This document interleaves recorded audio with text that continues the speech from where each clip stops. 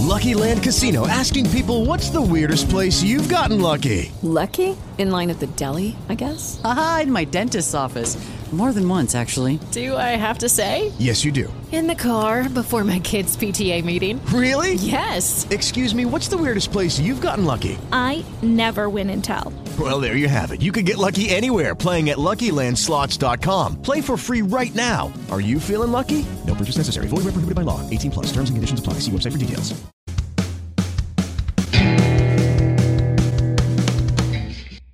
All right, guys. Thanks for tuning in to another Dead Hedgehogs podcast with me,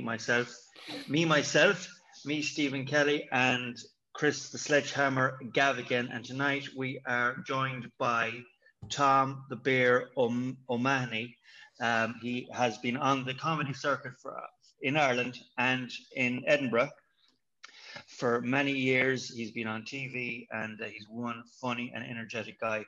I done a podcast on Tom's own podcast a few weeks ago, and it was like an energy shot. So I just had to get him onto the Dead Hedgehogs podcast. Tom, thanks for coming on. You're more than welcome. Delighted. An energy shot. Jesus, I mean, imagine if we did it in real life. Fucking hell, you'd be hopping off the side. Yeah. I know. Can you imagine if we were having a few pints, or maybe at a comedy gig? The whirlwind of absolute testosterone in the room, I'd say, it'd be just fucking dripping off the walls. Yeah, it's I think everyone's chomping at the bit now, waiting for this fucking thing to end. It's almost like horses at the Grand National, fucking waiting for the tape to go up. Yeah, you know. Yeah. It really is. Yeah, I'm nearly at a point now where I'm like, I won't look. Do you know that kind of way? I don't want to look to see if the door is open yet. I've been hurt before. Yeah, exactly. Don't even tell me when the door's open. Just fucking blow it off its hinges and just let me run out naked into society. Like, you know what I mean? Because if I keep looking, I'll only drive myself fucking bananas. Like, you know. Yeah. It's you missed the live shows. Oh, Jesus Christ, do I what? Like, just and but it swings like you'd come away with a fucking mental condition, like thinking about it, because one day I'd be like, fucking, tis grand now. This is grand. This is the finest. But then you'll be looking at, you're there on a Saturday night watching actual telly, and I'm going, what the fuck am I doing here? Like, you know what I mean? It's pretty horrific. Like, TV is fucking. You'd be melted watching it. Like, I'm brutal anyway. I lose the fucking will to live. Like, I would just even like, I'm an episode into a thing and I'm going, well, right, I'm done with this, because some fucker started crying 2 minutes in. It's like, that's it, I'm done. You know, it's just, I'm old now too, and I can't deal with that shit. Like, probably the only good thing to come out of television is the Tommy Tiernan show over the lockdown. I think it's probably the best television RT have produced in a long time. I think the Tommy Tiernan show is kind of evolved, and it's almost like he's gotten better with it. Like, the longer they went on, he's just gone more and more out of it, and people have kind of picked up on that. Like, well, it's like anything when people kind of forget that it's a brand new medium for everybody, the style he's doing. But anybody, like, no matter, people just accept or just expect that because he's well known, he'll be brilliant at it. He fucking wouldn't. Yeah. He'd be kind of rough at fucking Block Lane or Plastering too if he took it up in the morning. But give him give him 30 or 40 attempts at it, and he'll, it'll be good. Like, yes, so of course. But he will get that time in the ball because he's Tommy Tiernan. And also 90% of the guests are desperately intimidated by him, because he's one of the funniest people the country has ever produced. So they're always on the back foot. Yes. So Tiernan can just lean in over you, and he can go for those long pauses. And the camera, I tell you, who I met one of the guys who's head of photography or director of photography on that, and he's a fucking genius. Tommy Tiernan owes that man a lot of money, because the time he leaves that camera on him, whereas another fella be like, come on, fucking move it on, back to your man's face. No, he'll leave a good 15, 20 seconds of awkwardness on Tiernan's face as he's rubbing himself, going, come on, man, go on, Jim. Yeah. It's all the money shots. And I tell you, it's fantastically produced too. Yeah, it really is. Yeah. Do you know what? It's something that's almost leaned to being more intimate without a crowd. It's actually got, I think that there's something about it without a crowd. It's a fucking podcast, is what exactly it is. You know what I mean? That's exactly what I thought. I thought so too. It's just like a live podcast, or it's like a podcast that is on television. But again, I can't even watch that. Like, I can't, because I'm looking at that. He reminds me of stand-up comedy, and then I'm going, fuck off, Tommy. You know what I mean? I'm just going. Did you tour with Tommy? Did I read somewhere that you? I opened a couple of times. I didn't know how to come in and just softly fucking stay in fourth gear. Like, I'd be ripping the fucking engine off its fucking mountings, like, from the second, because that's what I thought was required, like, you know. And there's no fucking hint of space left in the room after you go out there, like. And it was very nice. No, I lost a bunch of gigs, but it was very nice of him to say it, like, you know, which is, I took it away as a compliment, going, fair enough, grand. You don't want someone on ahead of you that's gonna absolutely leave them wet themselves. No, like, we're probably in that energy status. We're probably too close to each other. Do you know what I mean? Not that I was too good, like fucking Tommy Tiernan, nothing like that, but it was the energy was too fucking much. He'd come out and sure, I'd be after, you know, verbally riding everybody in the room, and sure, there was just sweating, slathering and smoking fags by the time he came out. Sure, there's nothing left for me here, you know, like, kind of a thing, you know. Yeah, so that's a brilliant compliment, Tom. Oh, I couldn't. He had me driving back to the hotel after one gig. He says, he was having a pint. And I said, yeah, no bother. And he says, we'll put an end to this now. I says, Grant, fair enough. I understand. And I kind of had a sense, all right. How much, just getting back to the energy thing, we as the Three Bucks Left, and it's the same thing. We tried it a couple of different ways. What we do now is Mikey Salmon goes out first, then I'll go out, and then Pete goes out. And we have little acts in between. Maybe you local comedians or someone to open up for us or whatever. We like using local comedians or even musicians. And Mikey starts off, and he's that deadpan, you know, comedy, and everyone loves him no matter what he does. Then I go out, and it gives it loads of energy, and then Pete comes out, and he just again blows it up again. But it has to be a continuous building of energy. If you go out there and you literally just blow the beans straight away, it's nearly like it's going to go downhill after that. Yeah, you're going to have to build it back up again after.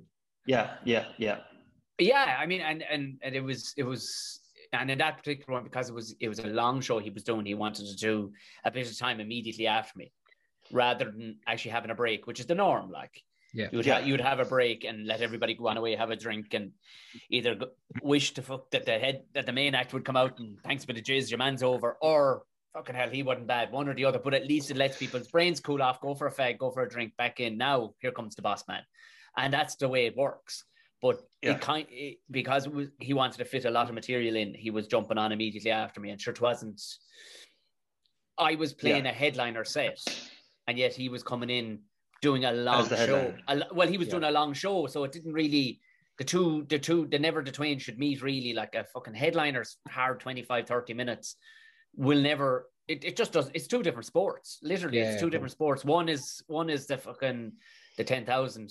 The other one is, you know, the 400 meter fucking hurdles, you know, so the two don't line up, even though you're both runners. Do you know what I mean? Like, in that particular genre. But I took it as a massive compliment. But it's been great. I've gotten to tour with a couple of brilliant acts. Like, so Tom, how many years were you touring before you got to open up for Tommy?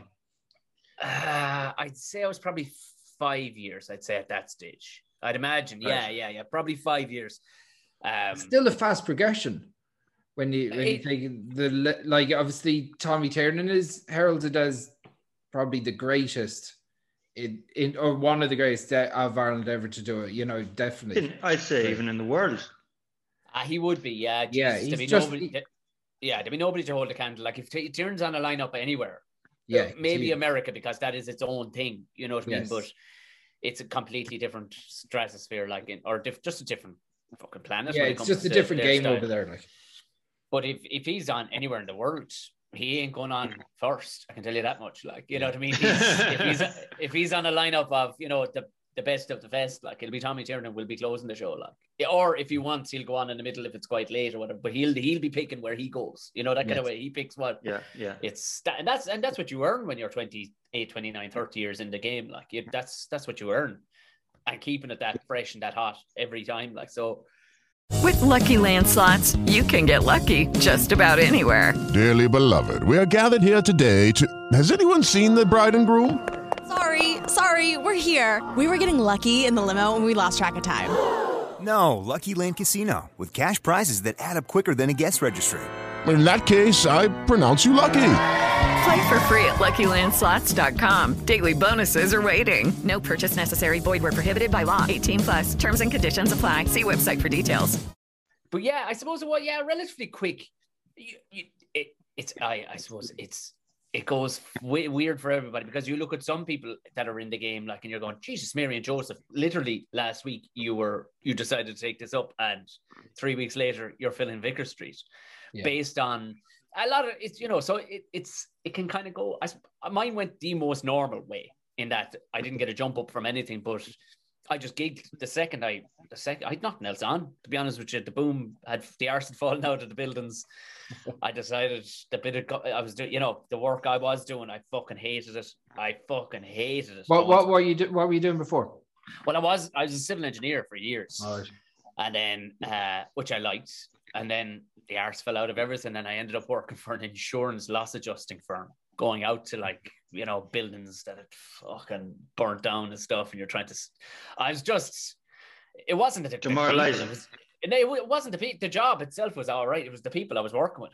You're all terrible people. There was just every one of them were terrible. I just had never met such backbiting, and I'd never, and I knew the day I'd started doing stand up. And I was going, oh, fuck this. I've neither chick nor child. Will I just give this a go like it's a job?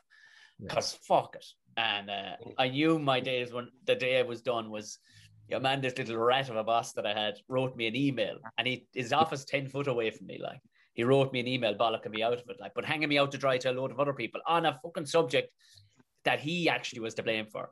But because I didn't have the wherewithal or the maturity to hang on to every piece of info and all the rest, he basically hung me out to fucking dry, and he wrote it in red. I went, are you fucking joking me an email?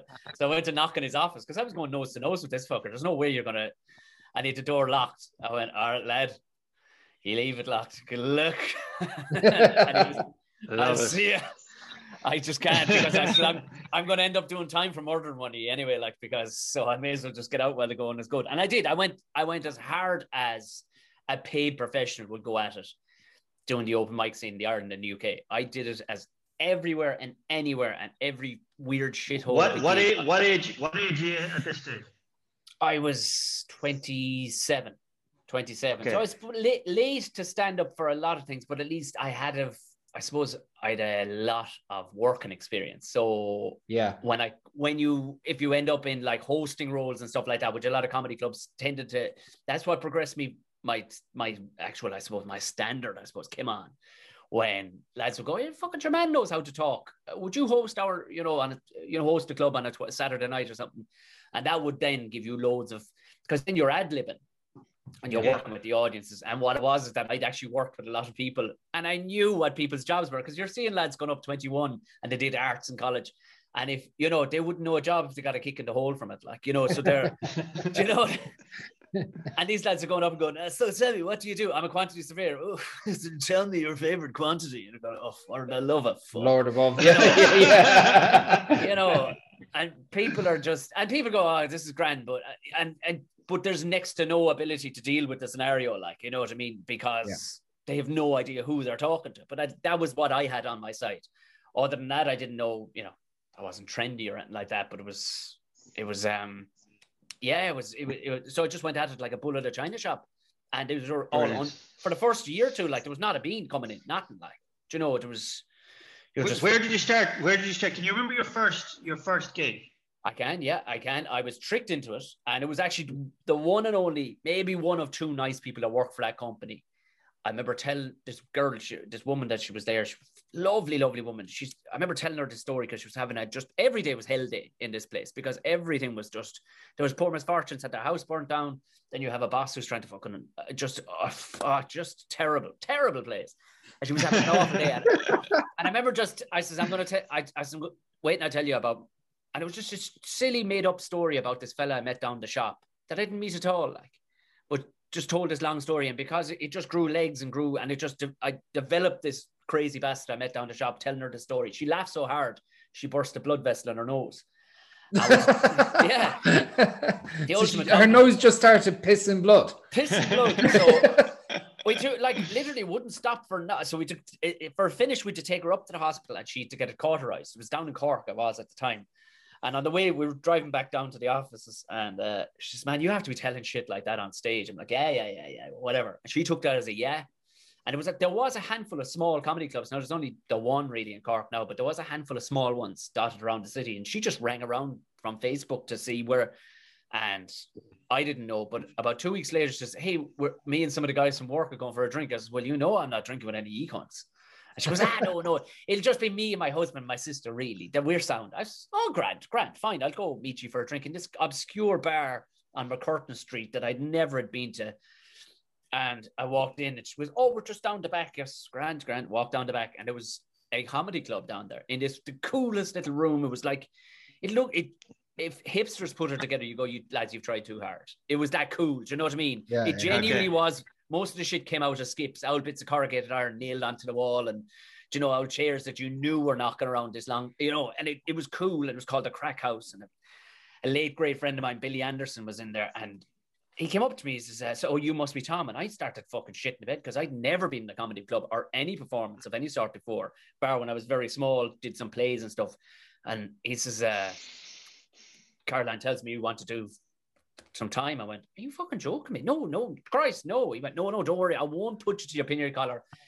Think about it and come back in 7 weeks and have 7 minutes, have a minute to put together for 7 weeks. I went, "Oh, yeah, grand, yeah, no bother, yeah, whatever." But had such a good night, got drunk and everything. I said, "This is the job." The following night, brought all my mates in. Sure, he was delighted. I brought about 20 of the lads in, filled the fucking club out, and with a couple. I got so langers, right, that night. We had a great night that I remember Sunday morning, him ringing me going, he was American, Billy was. And he rang me and he says, how do I spell O'Mahony correctly? So I just, "What? Why would you want to know that?" And I inside the bed with a hangover. And I answered, I told him, I hung up, and then thought no more of it until the following morning. I was down the Spar getting an old breakfast roll, and on the way to the job, and I see my name on a fucking poster in Passage West in Cork. Because he said, "Sure, look, but you were in Saturday night, you agreed that you were going to do it. Next Friday night in the soccer club, there was going to be comedy, and you were on the bill. You're doing 5 to 7 minutes. You're on it. You said you would." I said, "Billy, I was out of my fucking bin." I would have said yes to, like, literally, I was having such a good time. Yeah, fucking. And it's not her, but shut up, isn't it? It's just that week. I was just stressing out of my head, and I had nobody around me that was involved in this entire, this arts and theatre, nothing. I had nobody. All my friends were construction based, and all, like, the handful of boys who I told about it were going, "Why are you fucking doing this? This is the worst mistake of all our lives." Because now I'm stressed. I'm associated with this. Yeah, but the boys were all hard men, like, but this was fucking, Jesus, now you can't be. And I went, "Look, fuck it." And I had spent a long periods of thinking about, just if I ever give it a go, I wonder what, because I watched comedy on telly, and I knew that it'll only last a certain amount and he gave me the challenge, got the head down, and like that week was shitting it. Handful of friends came, and yeah, thankfully I was on a lineup of pure shite comedians. It was great. Everyone at the lads is brutal.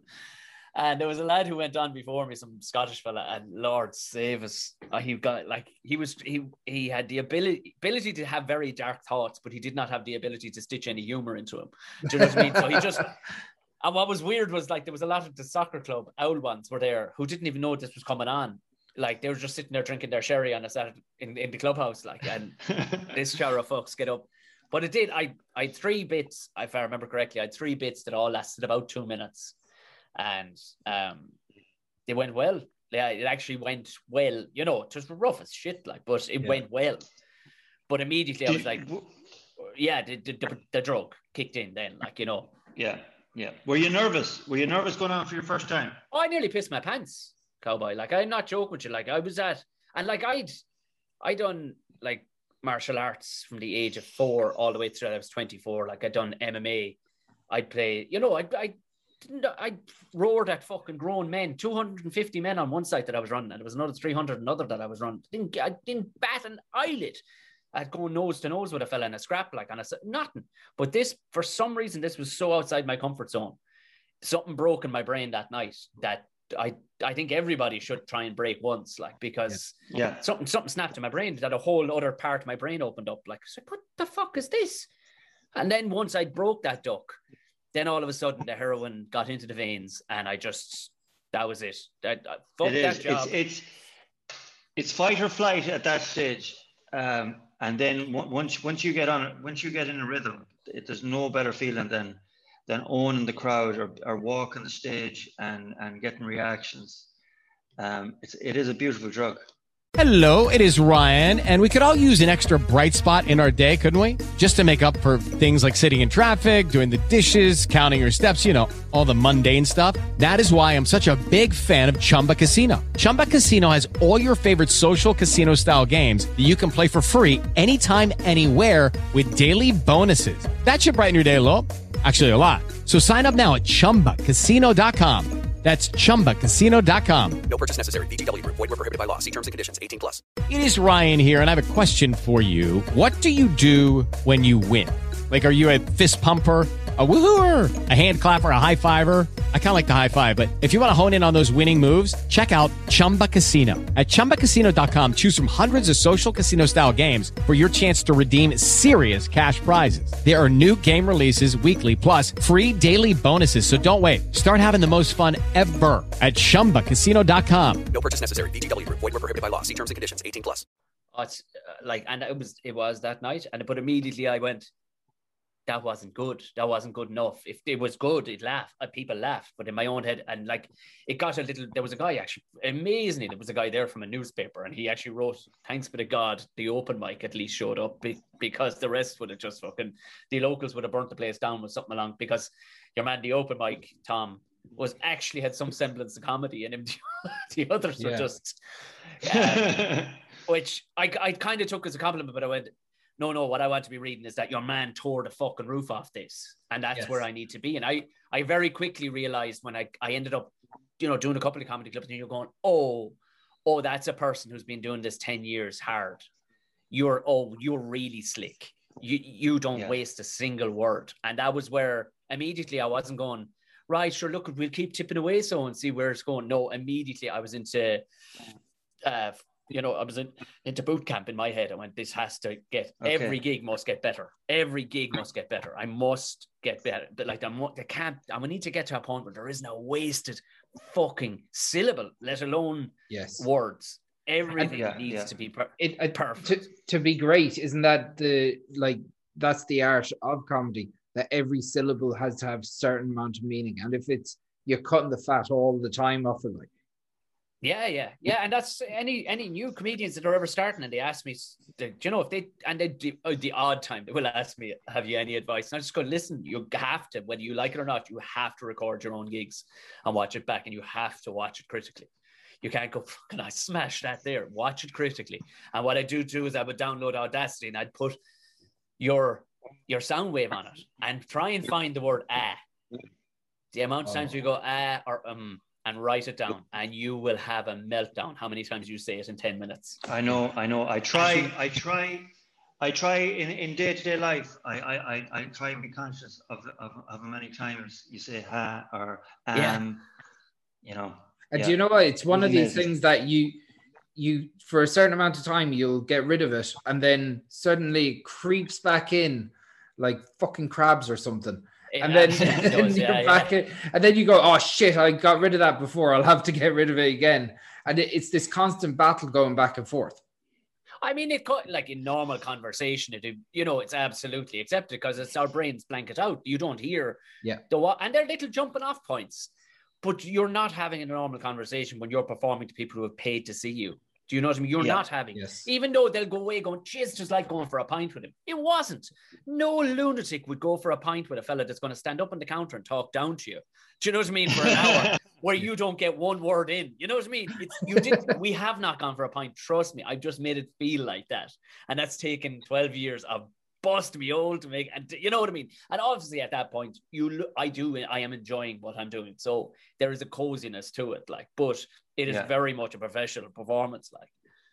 And over the course of the last year and a half, almost a year and a half now of this crack, how have you found being creative and trying to harness that creativity at the moment? Yeah, I suppose given that that's where I started off from, a pure shit place, like, if it all came handy to me, I'd be like anything. You'd be shitting your pants. I wouldn't know what to do with myself. Do you know? You'd be running.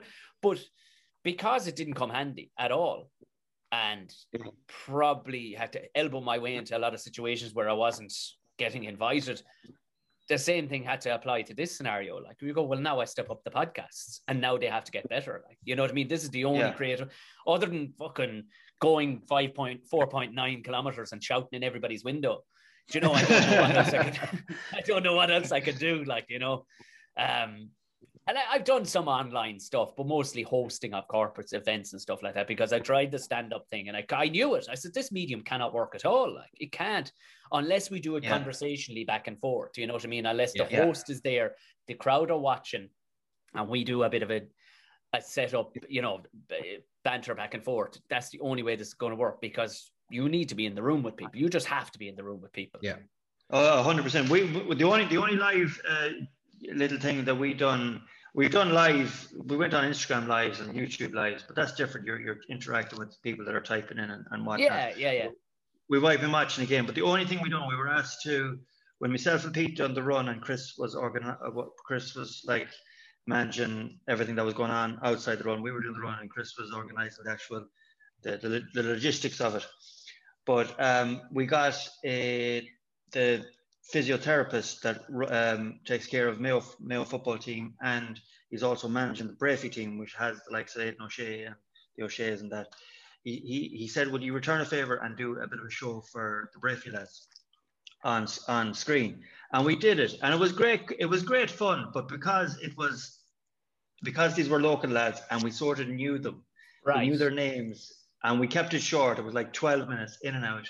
And we just kept taking the piss out of each one of them.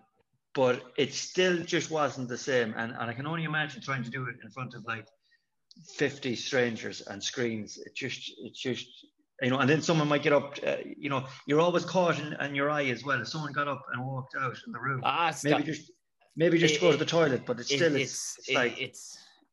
brutal. But the only thing is, and I kind of hate it, what I've noticed in doing, I've done a lot now at this stage, but what I've noticed is people are becoming better audience members. Zoom has become part of our life now. So people have actually it's integrated into people's lives more, that people are far better audience members than they were, say, a year and a half ago, where people were going, "Hard!"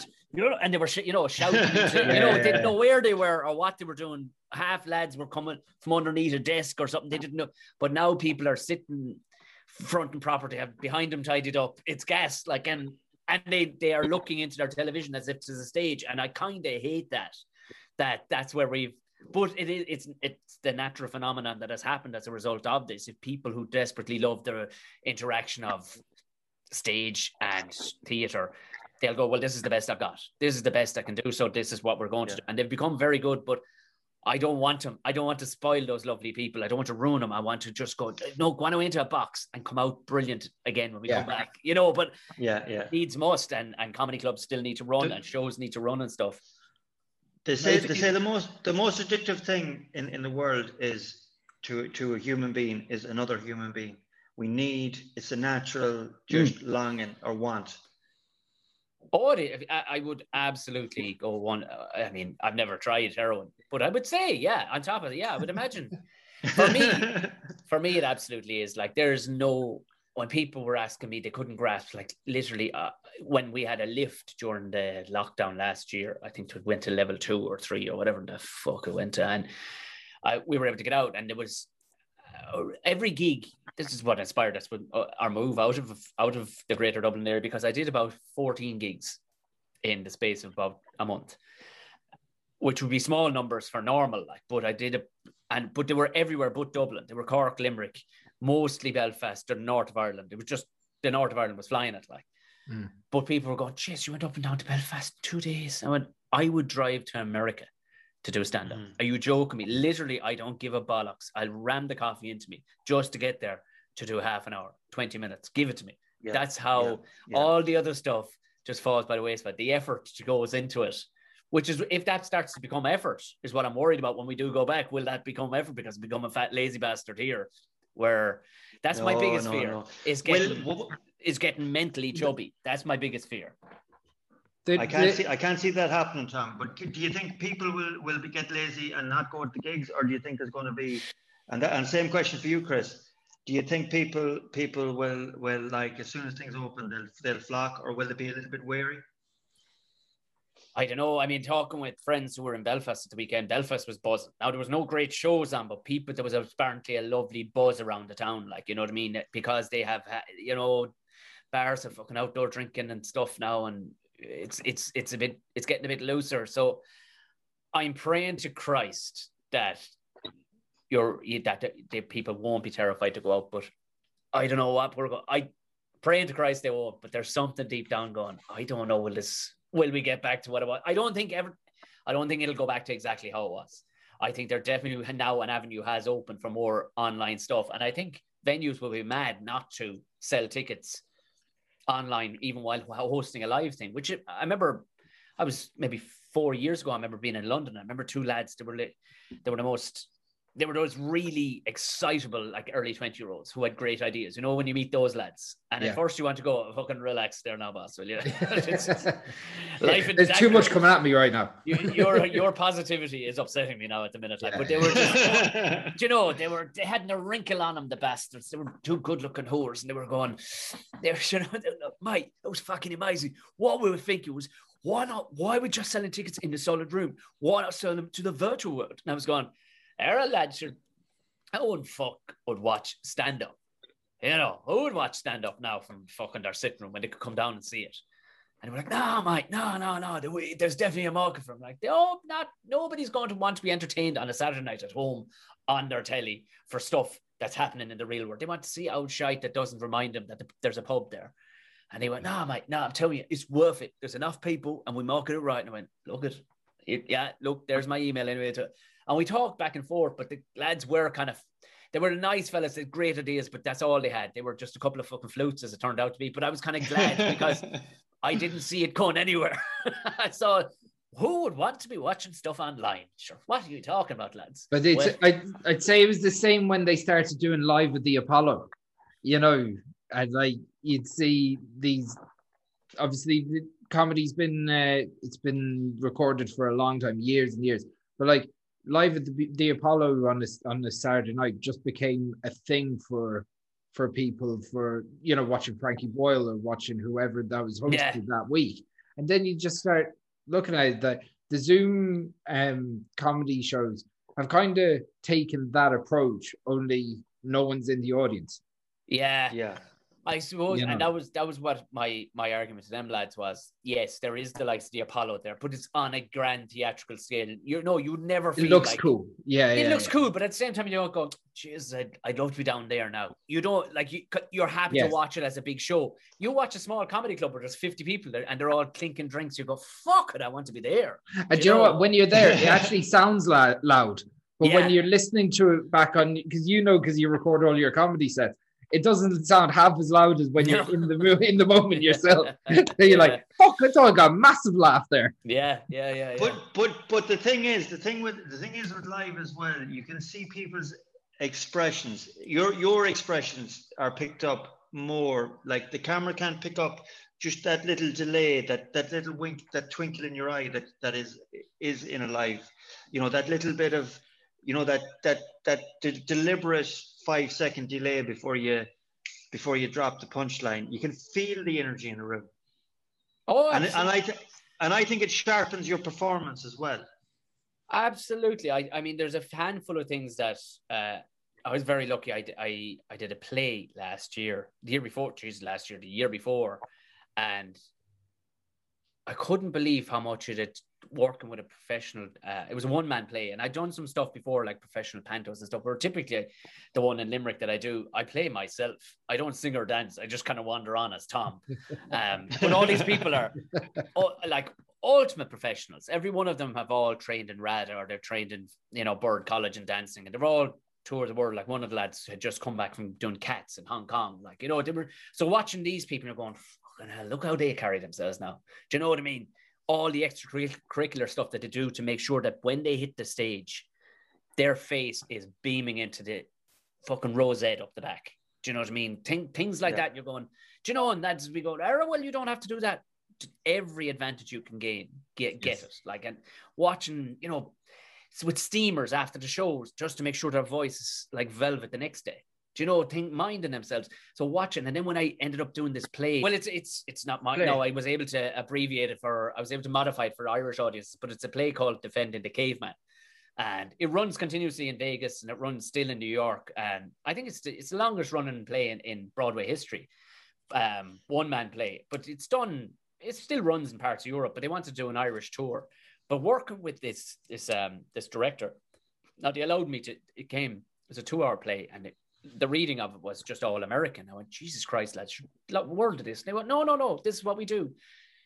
The lads in Mexico have a different one than you. You know what I mean? So take the guts of it, and then we'll get it passed by the fellow who owns the play, who's a chap in San Francisco.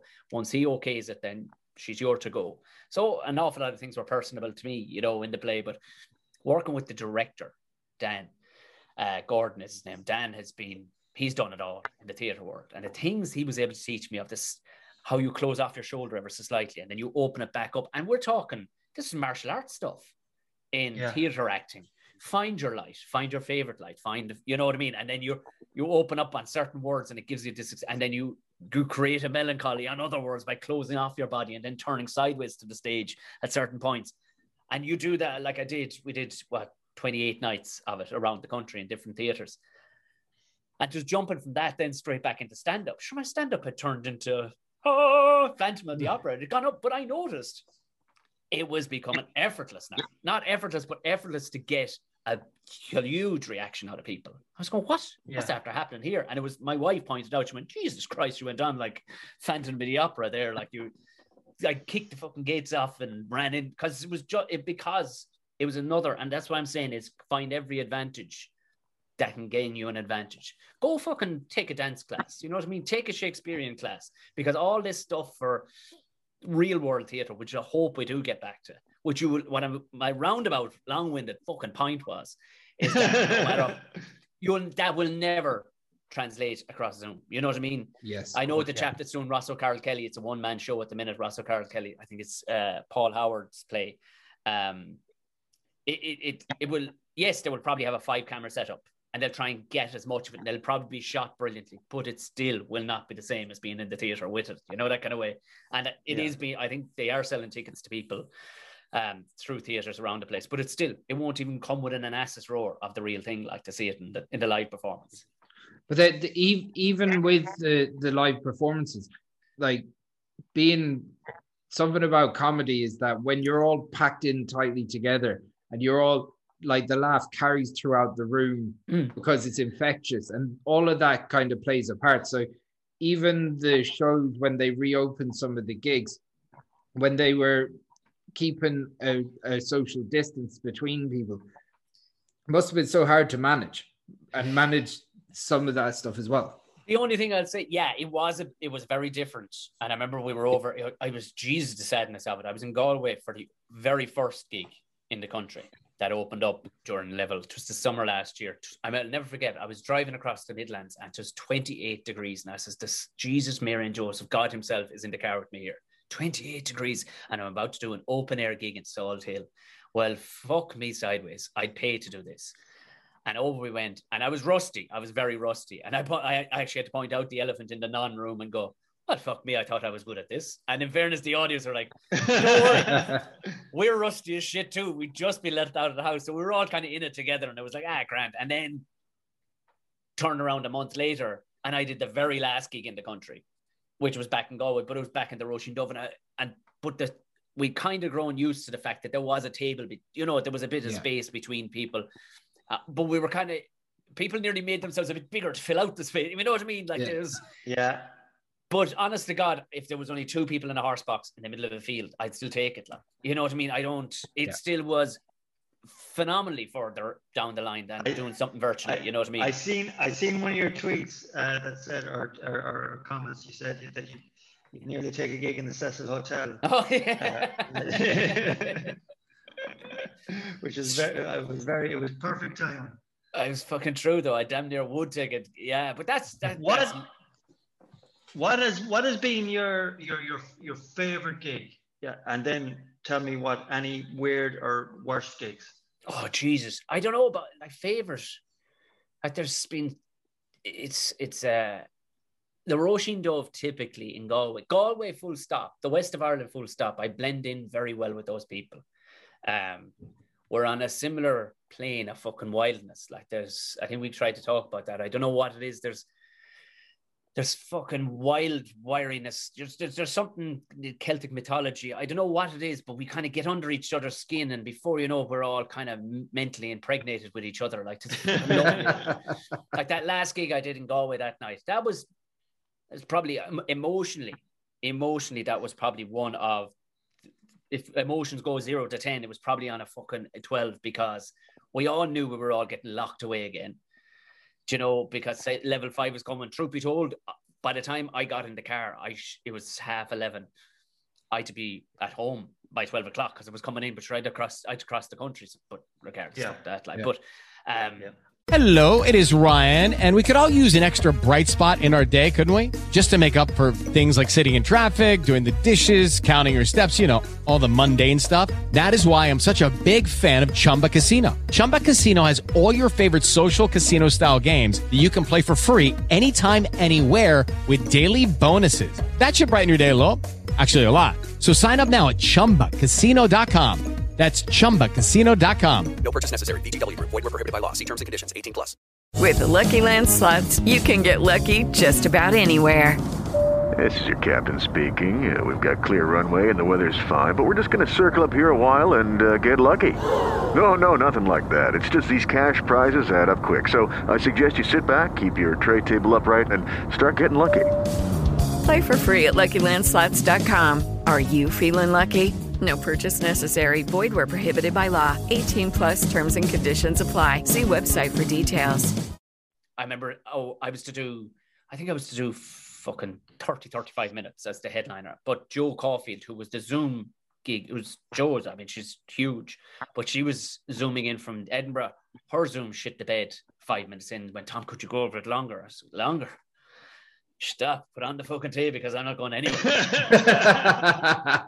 out I went, and I did something like an hour and 15 or an hour and 20 minutes. Like, we're talking, I don't want to go home. And nobody in the room wanted to go home. Nobody in the audience wanted to go home. And it was a sad moment. It was like, I suppose I'll put this mic back in this fucking mic stand and say goodnight to everybody, will I? And people were like, Jesus Christ. Yeah. The heart was fucking being pulled out of me at this stage. I was just, like I said, rusty as fucking Salthill. 14 gigs later, we were back on the horse and it was fucking beautiful. And we were after doing an hour and 20 minutes together or whatever it was. And all of a sudden they're going, now, go back into your house, you bollocks. Get back into your house and don't come out again for another fucking 6 months. And you're like, oh my 6 God. months, maybe more. More, you know what I mean? Nobody knew at the time, you know. Yeah. But it was just that moment of melancholy where it was like, this is bittersweet. I just had a class, intimate, fun gig with the kind of people that I love. People who think, you know, they think like me. Like there's nobody hypersensitive in the room in any way. Everybody's clued into the moment. You know what I mean? And we're all in the one plane. Then all of a sudden, I look down at the owner and he's like, fucking, we gotta fucking, I'm gonna, Jesus Christ, mic back, mic stand. But there's been some banging ones, like, you know, Full House to the Opera House down in Cork. You know what I mean? Like, just mental gigs. I remember opening for Tom Stade we toured in, and Stade is like he is the last action hero. Like, he is the last rock and roll comedian. Like, I remember him ringing me at fucking 5 a.m. as I was about to fly over, go to the airport and fly over to him where he lives in Edinburgh. And he says, yo, Tommy. Now, we barely knew each other. He just had liked my style down one night in Portlaoise, and out of nowhere, he just rang me and said, you want to open for me for 5 nights in the UK? I was like, yeah, grand. He rings me at 5 a.m. going, So I'm heading to the off license in the morning. I just want to know what beer you like. I went, Tom, it's 5, like, you know what I mean? To be 5 a.m. And you knew you were on, and we did the stand, and then we did the following night. We did this huge warehouse that becomes a club by just basically this events company take it over. It used to be a tractor factory. It's an old, it's got still the big fucking winches running on the ceiling, 500 people, and the pyrotechnics. Like, it's ridiculous. It's like fucking Gladiators in the 90s. Like, it was mental coming on stage. And I didn't know, like, they were an unbelievably receptive audience, but also they'd put my name and my Twitter handle up behind me. So it was only just, I walked off stage and brought him on. I'm going, why's my phone blowing up? Because people, especially you're in the UK, nobody's going to be able to spell O'Mahony handy. Well, fuck me, I had about 700 followers. As a result, it was like, how did this? Oh, yeah, all right. It's been written up there. Right. Speaking of the UK, go on. Yeah, go on. Sorry. I know weird ones. Jesus Christ. There's myself and Jerry McBride. He's a writer with he's a stand-up as well, but he's a writer with Waterford Whispers. We have a show called the Tom and Jerry Show, and we have a bit in it called Worst Gig Ever, and like just going back through these memories that I'd crammed down. It's like, oh my God, I actually fucking did that. And like the worst gigs are always in places where there was never meant to be comedy in the first place. If there's a club or a theatre or something, you know what I mean? It'll normally be there or thereabouts because people are going, oh, sure, this is a thing. Like, but if you're on a pallet, you know, in a pub that mostly, you know, drink, you know, where jockeys mostly drink or something like that, where they're all angry little bastards and they're all watching the snooker, and then all of a sudden they go, lads talking in the corner. This lad is going to come up and do some jokes. And you're like, oh, Jesus, Mary and Joseph, right? Okay, you know. I did that for years, just going, yeah. So I know you don't want to fucking talk to me, and I'm not fucking putting that. I'm after cutting. I remember one night, took a pen out of my pocket and cut the plug off the fucking telly. I went, now, shut up to fuck. I'm gonna do. I don't want to be here either. You don't want me to be here, but we're gonna fucking see. It was down in Tremor in Waterford. Nobody wanted to be there, and we all did about 45 minutes together. Me and all these lads with no teeth. Inside the audience. But yeah, there's just been a plethora of mental ones where I remember getting duped one night. I was back in that old club, the Crack House, but Anne-Marie Lewis was the lady's name, who actually, I remember she had the most ridiculous laugh. Lovely, lovely woman. But she's come down to headline the show. I said, lovely. I said, but listen, I have an extra one for you. She says, when you come down to Cork, a little earlier in the evening, a little outside the city in Douglas, there's another gig that I'd love you to do 10, 15 minutes, get paid. It'd be great. You'll double up. I said, this all sounds great. Great. I'm thinking I know Douglas well, like, but I don't know of any venue that would have, I can't. And I land on, there was a part of Douglas I'd never seen. It was it was an old little parochial hall style thing. I said, what's going on in here? And I could see by the chuckly head and they're going, come on, no, come on. You're about to go on now. Yeah, you should be on in about 5 minutes. And I walk in, and it was the AGM of the ICA. Just the fucking Irish Country Women's Association. And just there's their variety night. And literally I walk in and I went, what the fuck? What do you want me to do with these people? Like, with the blue rinse? Like, I've got dick jokes. That's it. I've got dick jokes. And getting drunk and, you know, wanking. What am I going to do here? She goes, you'll be fine. They're a gas bunch of bitches. And as I'm saying that with cardigans here, Anne-Marie, I don't think, and my wife, girlfriend at the time she said it was possibly one of the best moments of her life because my head was just like a beetroot just standing there going, well, I don't know. And her head was beetroot because she was roaring, laughing so hard. There was a lad on stage. There was a duo, a father and daughter on stage playing the spoons. And they got a fucking amazing round of applause. And even if you, like, the slightest thing will help you, and an MC can help you so well, it's phenomenally well. In such a scenario, a good MC at the time, or somebody who knew what was happening, would go, now, this is an absolute change of direction. This guy is going to be a bit different than the last. He's a comedian. So, strap in. Might be a bit rude, might not. He'll be grand. We'll all have a good time together. Relax, girls. Kind of, you know, I know, you know, whatever it takes just to schmoot them up a bit. This fella comes out and he's like, so, I mean, how good was that, right? Huh? Spoons. And then his face just dropped and he looks and went, But sure, now for the next while, until the next act, we're going to have a fella do some jokes. So, Tony, is it? No, Tom.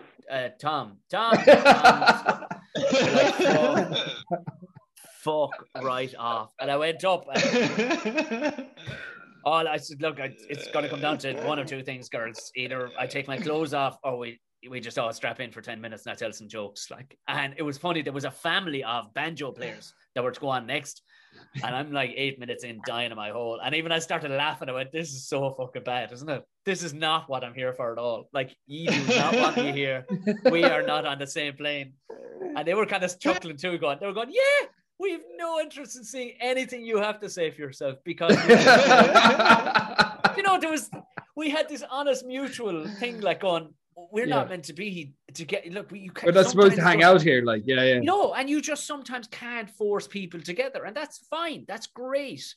And that was what was hilarious was I could see the young fella of the banjo playing family. He was about 6, but he was like if he was smoking a fag, it wouldn't have looked weird. He was one of them youngsters who looks like he's been on the road forever and he's seen it all, right? Wearing an Aaron jumper. He's only 6 and he's looking at me with as much of a look like, I'm off the fuck there, lad. I'll sort this out. You know what I mean?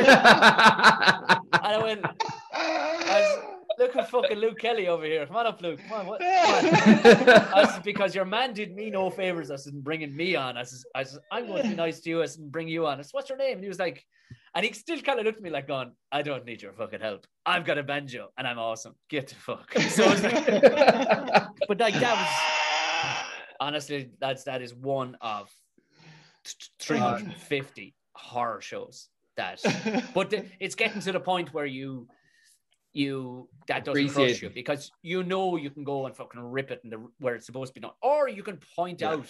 Like I remember having a mental breakdown at a corporate gig one night where I'd been working. We had at the time, myself and my wife had a shop, and it was Christmas, and it was a toy shop, and I hadn't slept in like 3 days, and I had this gig over in Dunboyne Castle, and there was a musical duo who were very good friends, Totally Wired, and the lads wanted to do this. Now it was a company of people who didn't like each other, which was hilarious. There was like 8 tables, and you could see it got from the people who earned a lot of money all the way down to people who didn't earn a lot of money in this pharmaceutical company, and none of them fucking wanted to be there at all. Like, and the lads went, look, we'll go up. For some reason, they wanted to do 25 minutes and then bring me on. They'd soften them up, bring me on. I do 20 tops, and then the lads would finish it out with all their songs after that. The lads went up and died so bad for like 8 minutes. They went, now, welcome to the stage, Tom O'Mahony. and I'm down there with a pint in my hand going, what? So I went up, and these people were just souls were gone. There was no soul. The company was not a nice company to work for, clearly. And like a typical salesperson. They just hated each other. And I just snapped. And I didn't go shouting or anything. I just sat on the edge of the stage, and I'll never forget, it was a cordless mic, a radio mic, and I just went, look, I don't give one fuck about any. And you don't give a fuck about me. But I can also see what's even worse is that none of you give a fuck about each other. But you're looking. I'm locking the fucking door down here because I'm still getting paid to do this shit. I mean, you've got to spend the next half an hour telling some jokes and you're going to enjoy them. Or I'm going to go around the table and get real fucking intimate and dark with some of your fucking secrets in front of everybody. Which are we going to do, lads? We have a bit of crack. And you can see kind of somebody go... They all just started clapping. And I kind of stood back and, well, it wasn't part of the act. That was a genuine fucking threat, but I'll take it. You could see people, they were looking at me going, that man is a true artist. He is broken in front of us already, and he may actually kill us. He may come off the stage and kill us. And it was, but yeah, there's fucking, the darkness kind of can come over you every so often. But I think it ended up being an all right gig. Yeah. Sometimes you just have to, when you've nothing to lose. Sometimes when you get to a stage on stage where it's like, fuck it, no matter what happens now, it can't get any worse. I think some of them can turn out to be brilliant gigs. Then go in with you have nothing to lose attitude, and I think that sometimes brings out the best. You've nothing you say, no holds barred. Yeah, you done Edinburgh. Yeah, a couple of times. Yeah, I've been to Edinburgh a few times. Yeah, because that is the highlight of any comedian's, would be one of the highlights of any comedian's career. I suppose it is. It isn't. It isn't. I mean, it is definitely necessary to do it. It's a rite of passage, is what it is. Now you go in at 2 levels. You either go in at the free fringe, or there's kind of 3 levels to it. So you go in free fringe, just trying it out first couple of years, and then you see lads who are lifers. You know what I mean? They go over there every year. They know exactly, and it's still free technically, but people pay as they go out as an appreciation, and they have fans coming to it. And then there is the ticketed one, and this is for lads who. This is they could, I think a lot of merit is put on it. That's not to do it down, do it a disservice. A lot of merit is put into it because once upon a time, Edinburgh could make or break you, where agents would come, they'd see you, TV agents would see you. Now, would they see you? Not fucking really.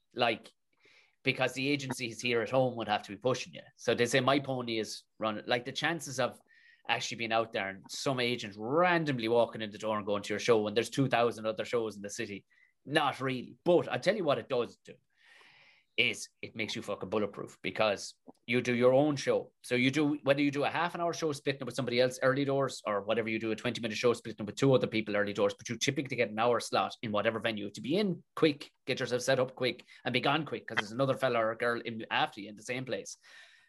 But you'll do that 25 nights in a row.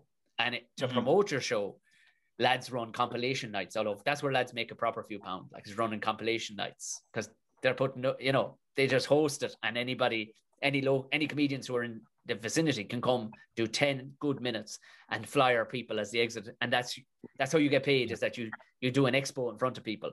Now, in saying that, all those people put £4 or £5 in the bucket too, and your man who's running the show, he gets. So it's a smart thing to do. But by the time, I remember the first Edinburgh I did, I came home, and I mean, at that stage, you're probably only doing a gig a week at best. Yeah, at best, you're a gig a week because nobody knows you. Nobody gives a shit. But you come back from doing, I think I did something close to 63 times. So we won't call it 6. I did 26 shows of my own hour-long show, and then another 30-odd compilation shows. So by the time you've crammed in, almost 6 months, a year's worth of gigging into 1 month. By the time you come back, you've jumped so far forward. You go back into the clubs that you had been playing just beforehand. You're like, oh, I'm not stuttering over fucking words here. I'm not wondering where the next sentence is coming from. This is like a well-oiled machine. And that's what I would suggest to people. If you ever do it, have a ton of work lined up immediately afterwards. Is it a confidence thing? After doing Edinburgh or the likes of that, is it a confidence thing that you now know that you're sharpened up and you're confident enough you can walk onto a gig and everything is free flow? Your words are coming out, you're not stuttering, you're not amming, you're not you're turning yourself when you should be turning, and you're hitting the jokes. Yeah, it is. You come back bulletproof. You come back like a completely different act. You really, really do. You come back, and what lads typically do is they'll write a kind of a rough show. It'll be relatively rough. They'll preview it a couple of times here, we'll say, and then they take it to Edinburgh and they do 26 or 24, whatever they end up doing, 24 shows, we'll say, and it's polished. And the idea being is that you have this perfect nugget of a show. You've taken out all the waffle that isn't needed. You put back in bits, because sometimes bits just arrive in your brain and during that, because your brain is popping for a full month. Your brain is popping. You're useless at everything else, but you're just brilliant at comedy. Because your brain is just going, Jesus, look at that crow with one leg. He's fucking gas. Let's talk about him. Do you know, everything gets plugged in. But what you normally see then is lads have a tour lined up after that. So, like the likes of Delamere and Tommy and stuff, they would often do Edinburgh to just polish the hell out of it. Because they're going, this won't make me the big bucks, but when I come back home and I'm doing 400 or 500 seaters 4 nights of the week, and I have this immaculate show, that's what other people use it for, But the likes of Foilhag and Arms have done that a lot over the last couple of years. They immediately tour after doing their stint at Edinburgh. I suppose it's one of those things, as you said, it's a rite of passage, but it's almost like a tool as well, because as you said, 24, 25 days in a row. If you're honed, you know exactly what's going to work, what's not going to work, and even if it works on 1 night out of 5, it's not good enough. Yeah, and I mean the idea too is that even if you're dying on your hole, you're like, well, I've died my hole a bunch of times already. The fear of dying on your hole is kind of gone, which people subconsciously don't really know why you're good. A lot of the time they go, hey, why is that fella so fucking good? And it's because people like to feel like you're in control. They don't want to turn up at the guard station and the guard going, I don't know what to do with this. You want to go in and you want to meet a figure of authority who will go, Mrs. Sit down there, I will handle this whole thing. It's the same with a performance. They don't want to go in and hope that they have to fucking help you along with it. Yeah. Almost never happens. You know what I mean? They want to go in and go, I want to shut my brain off and not think about mortgages, not think about the fact that I'm overweight. I don't want to think about any of that. I want you to shut all that off there now with your funnies. You talk to me funny for the next hour, please. And that's what people want, even though they may not be outwardly thinking it. That's what they fucking want if they've bought a ticket. So if you're in there and you're kind of going, oh, sure, where are we going? What are we doing? You know, exactly. And people are on your side. People are going to a comedy gig not to run you down. They're there to be entertained. They're there to be with you and to laugh with you. It's rare you'd get it. And you'd get it a bit in the UK, and the odd time you'd get it in places where comedy wouldn't typically be, where lads will go, just, you know, the lads, local town lads. They'll try and go, and they'll, you know, the same lads who are standing in the same spot in the same pub for the last fucking 20 years. Like, now I'm very, very few times you'll come across this, but they will. They'll go, I'll show you what a funny cunt is. And, you know, they'll buy a ticket to try and sure, I mean, you're going, lad, you're just talking to these fuckos for 20 years. Yes. Guess what I'm about to do to you? I'm about to virtually fucking rape you in front of your fucking neighborhood. And they're all going to applaud me after. Yeah, and they're going to thank me. And do you know what's even worse? They're going to fucking pay me well to do it. Yeah, that's even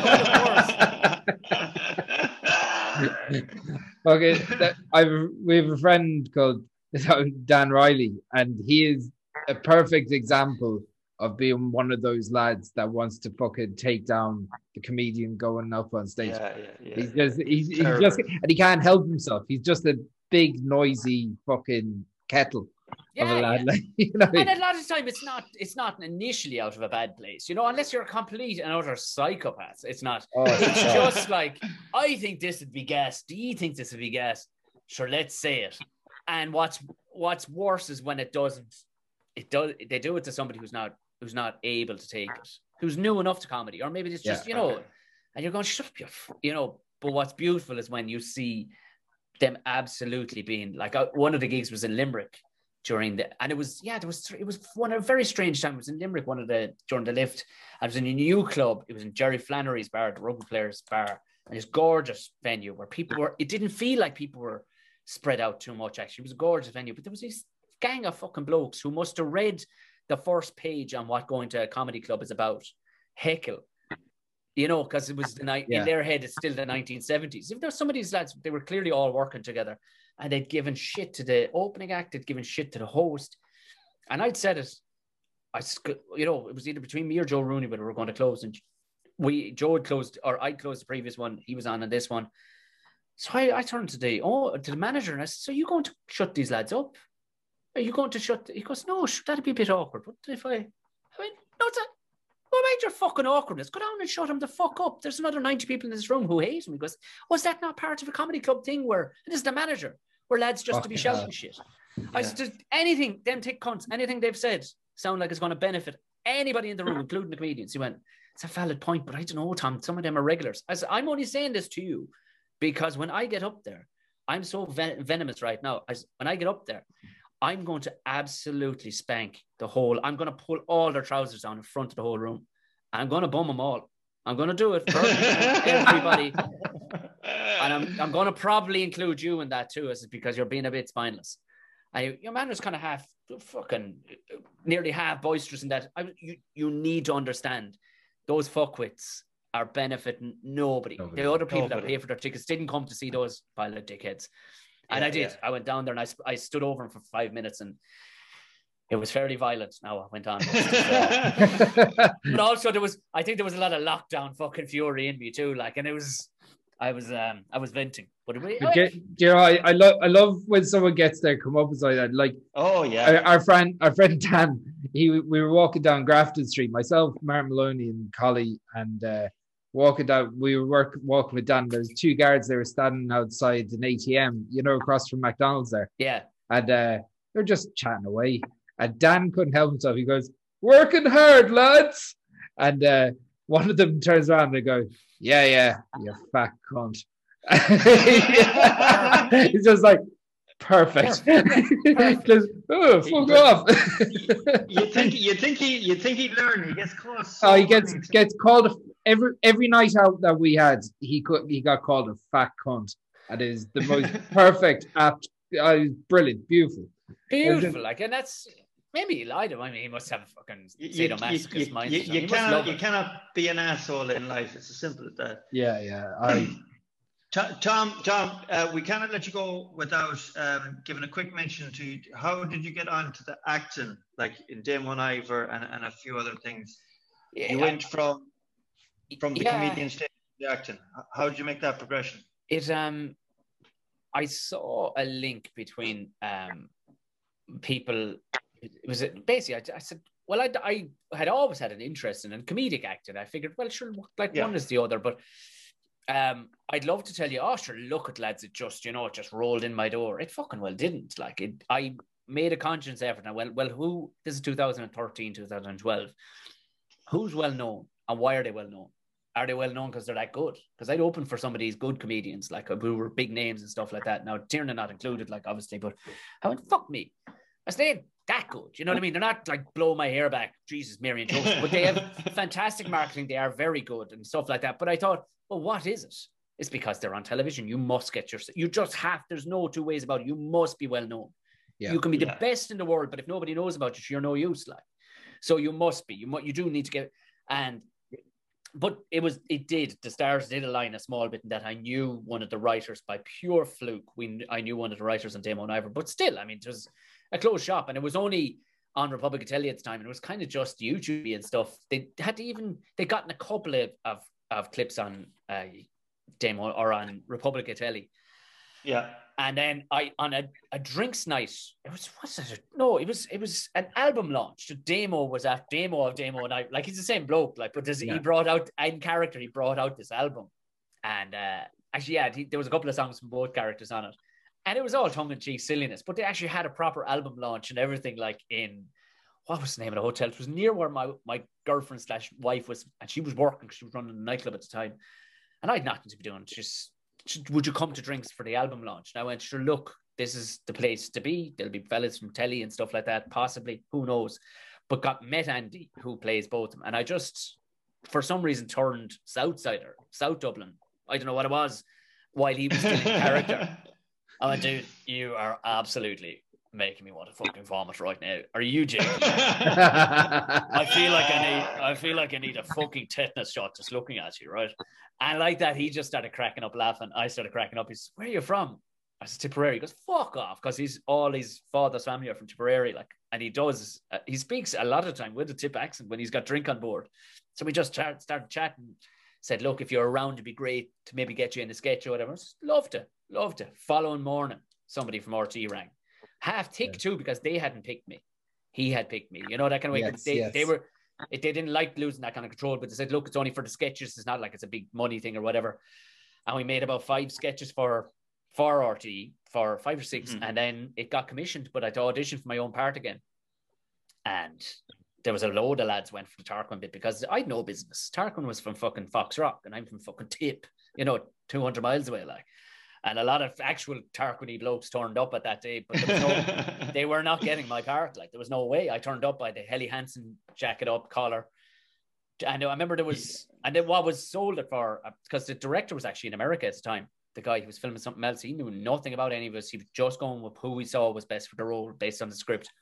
And there was a part where you're having your lines fed to you by just this girl sitting behind a desk, and you're being filmed. And one of the bits was you were to be talking through a letterbox. Tarquin was to be talking through a letterbox to Ivor, and that was it. So I'm guessing that the other 26 blokes just did that, just talked like that. But I went to a hardware shop and I bought a letterbox. I pulled it out of my jacket and held it and talked through. And just, you can accentuate everything then with your eyes, because your eyes are going, dude, are you in there? You're back and forth. And your man says, he says, as soon as you did that, he said, I didn't even fucking watch anymore. He says, I didn't know that you had already played that character already in the sketches, but then now there was a few pounds we put behind this and it was actually being made a TV show. But again, it was just going, well, how much do you want some? Really, that was it. Was it the best? Nah, there were way better fucking actors. Lads that are properly trained in acting down that corridor that day. But how hungry of a fucker are you is really the question. And that was it. I was just I'd thrown everything at it. If nothing else, I didn't need a script on the day, and we were to have 5 big scenes thereabouts learned, but I wasn't bringing in a script. I went, if I'm going to show that I'm committed, I better know every bit of this. And I remember in series 2, series 1, I got to work with my hero, which is Rick Mail. But in series 2, I got to work with Alan Ford, who played Bricktop in Snatch. Yeah. And he went, we were just sitting outside. He goes, how'd you get this fucking gig? How'd you get this? And I told him the crack. He went, that's fucking funny you say that, because when I went for the row, it was Bricktop. He had every single line of the whole fucking show off. They could throw any part of the movie at me, and I could give it back to him. And it's based on, I didn't look the most vicious gangster. Do you know, with my big stupid glasses and stuff? He just didn't. But because I had every bit of it learnt off, they could explore every bit of it with me. You know, so you're taking the guessing out of their hands. The commitment. The show. The way he displayed Bricktop was vicious. Like the way he used his face in that act, it was amazing. Horrible bastard. Bastard. Like, it shows though that like there's a running theme here where you've gone success by being really committed to what you want. You know, and hunger. But if you have to think about it, like if you have to think, fuck, I need to be, but you can take inspiration. I don't know, was I always this hungry? I don't know. But it's like, I remember reading Paul O'Connell, his book, and he was talking about like micro moments. If you win just micro moments throughout the day, if all it is like, I leave that cup there down the table. Well, you fucking won't, you lazy cunt. Put it up and put it in the fuck and wash it. Put it away, because that's a micro loss.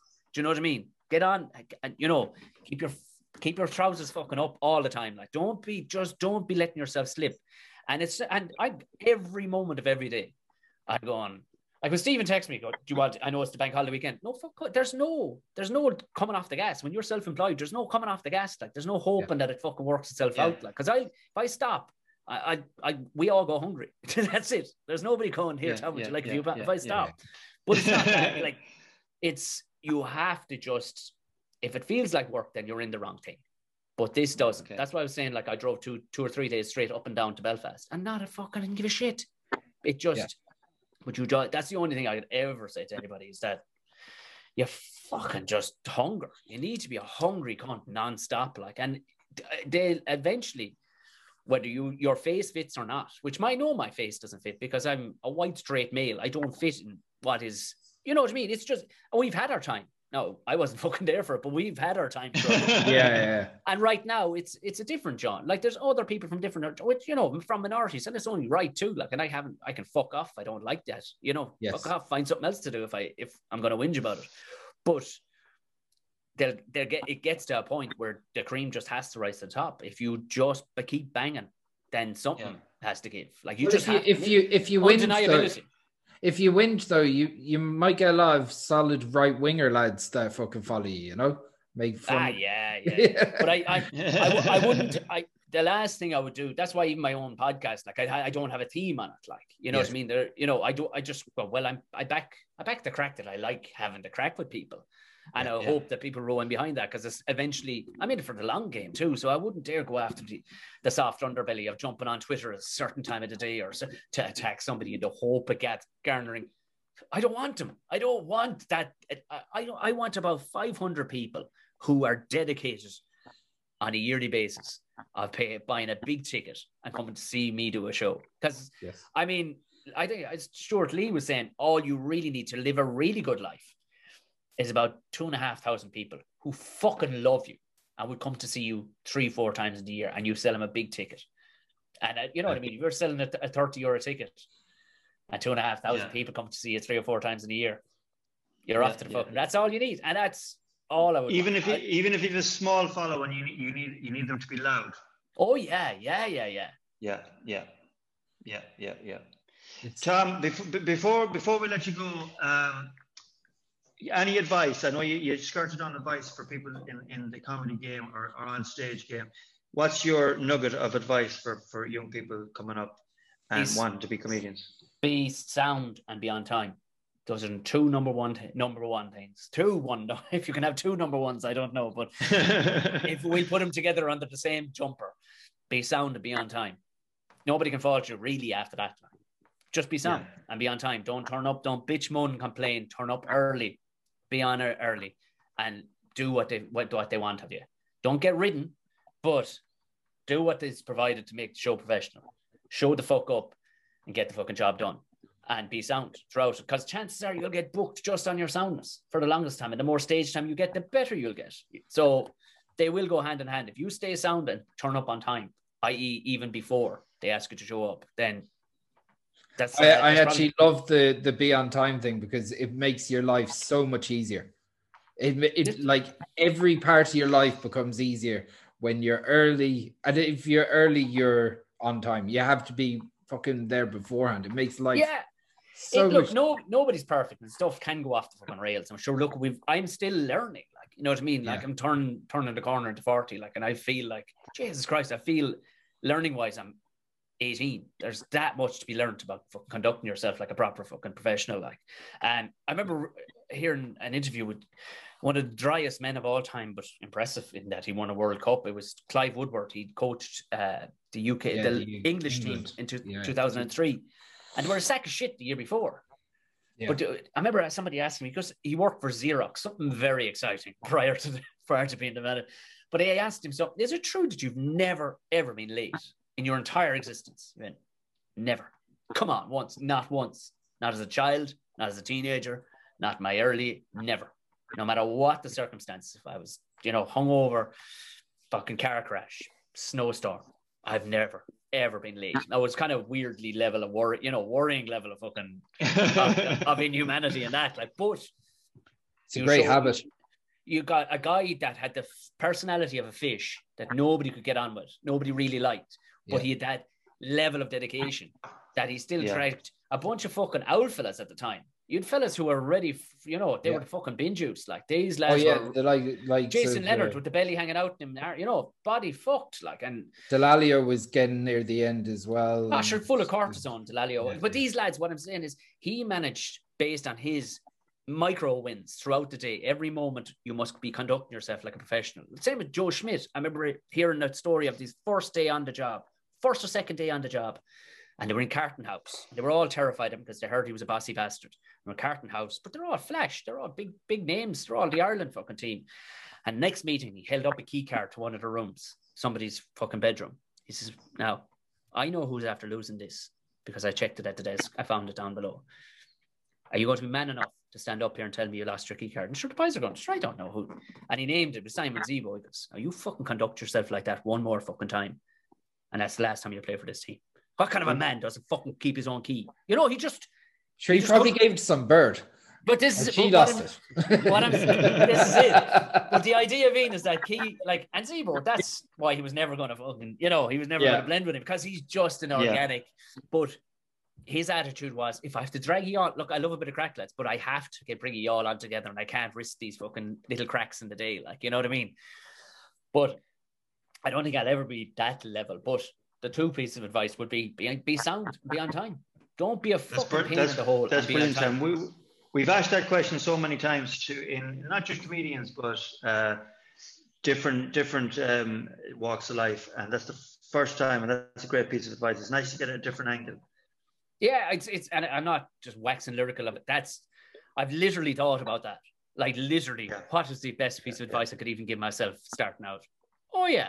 Never be late, especially when people are relying on you. Whatever, be late for your own old fucking thing, fair enough. But if people, i.e., and there's a knock-on effect to audiences, security, people in the fucking working the bar, other people on the lineup, the amount of times I mostly headline the shows I do, but I'd normally be there before the first act goes on.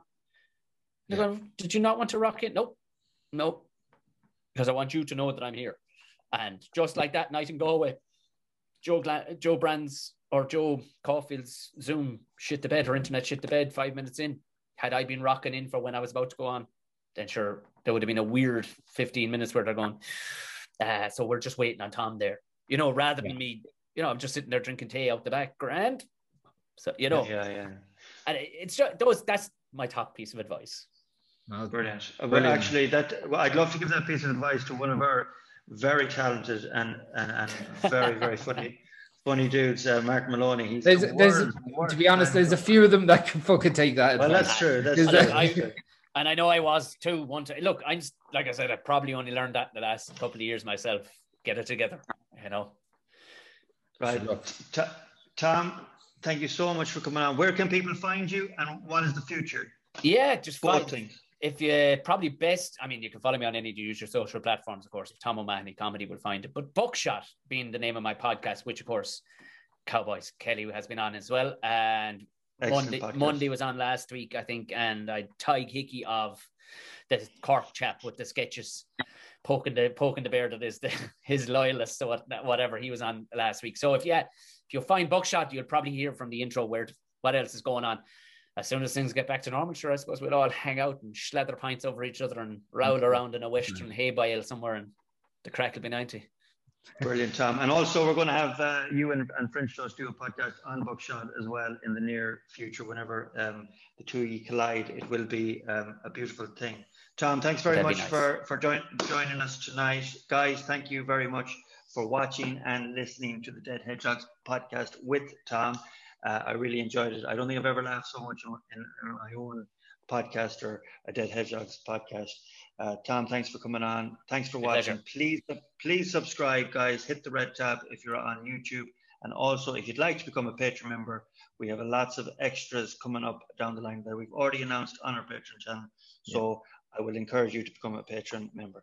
Yeah, become a Patreon member and get lots of cheeky goodies and maybe a few bevies. You never know what's coming down the line. All right, Tom, thank you very much. Hello.